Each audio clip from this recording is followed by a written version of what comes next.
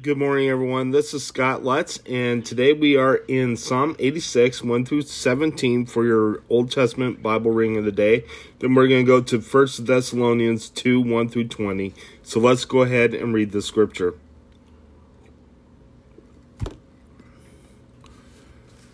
Psalm 86, a prayer of David. Hear, O Lord, and answer me, for I am poor and needy. Guard my life, for I am devoted to you.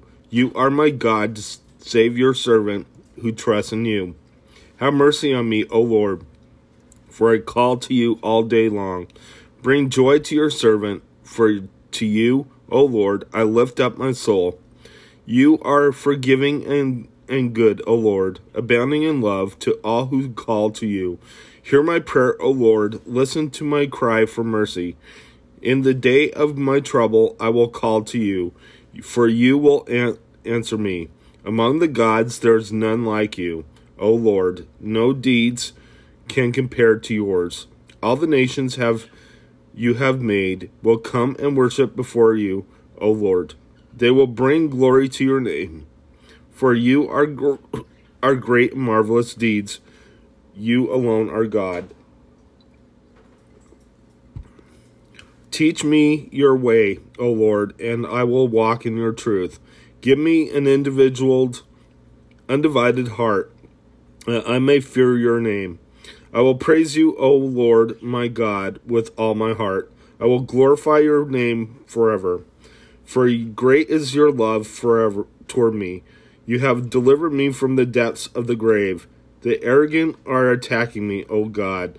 A band of ruthless men seeks my life, men without regard for you. But you, O Lord, are a compassionate and gracious God, slow to anger, abounding in love and faithfulness.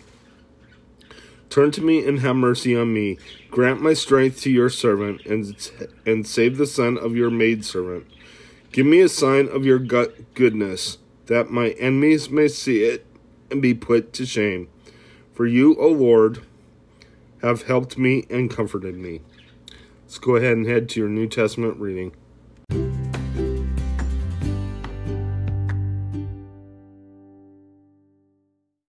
Hi everyone, this is Scott Lutz, and now we are in your New Testament reading, 1 Thessalonians 2, 1 through 20. So let's go ahead and read the scripture. Paul's ministry in Thessalonica.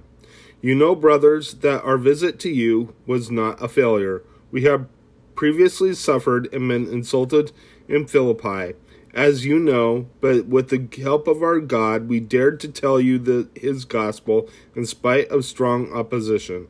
For the appeal we make does not spring from error or impure motives, nor are we trying to trick you. On the contrary, we speak as men approved by God to be entrusted by the gospel. We are not trying to please men, but God, who tests our hearts. You know, we never used flattery, nor did we put on a mask to cover up greed. God is our witness. We were not looking for praise from men, not from you or anyone else. As apostles of Christ, we could have been a burden to you, but were gentle among you, like a mother caring for her little children. She loved you. We loved you so much that we were delighted to share with you not only the gospel of God, but our lives as well, because you had become so dear to us. Surely you remember, brothers, our toil and hardship. We worked night and day in order not to be a burden to anyone, while we preached the gospel of God to you. You are witnesses, and so is God, of how holy, righteous, and blameless we were among you who believed.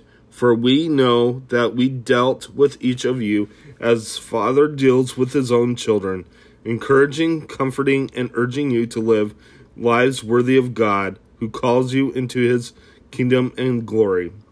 And we also thank God continually, because when you received the word of God, which you heard from us, you accepted it not as the word of men, but as it actually is, the word of God which is at work in you who believe.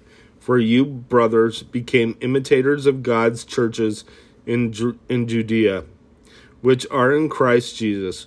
You suffered from your own countrymen the same things those churches suffered from the Jews, who killed the Lord Jesus and the prophets and also drove us out.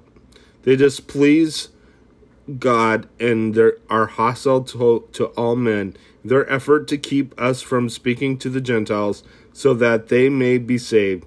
In this way, they always heap up their sins to be limited to the limit.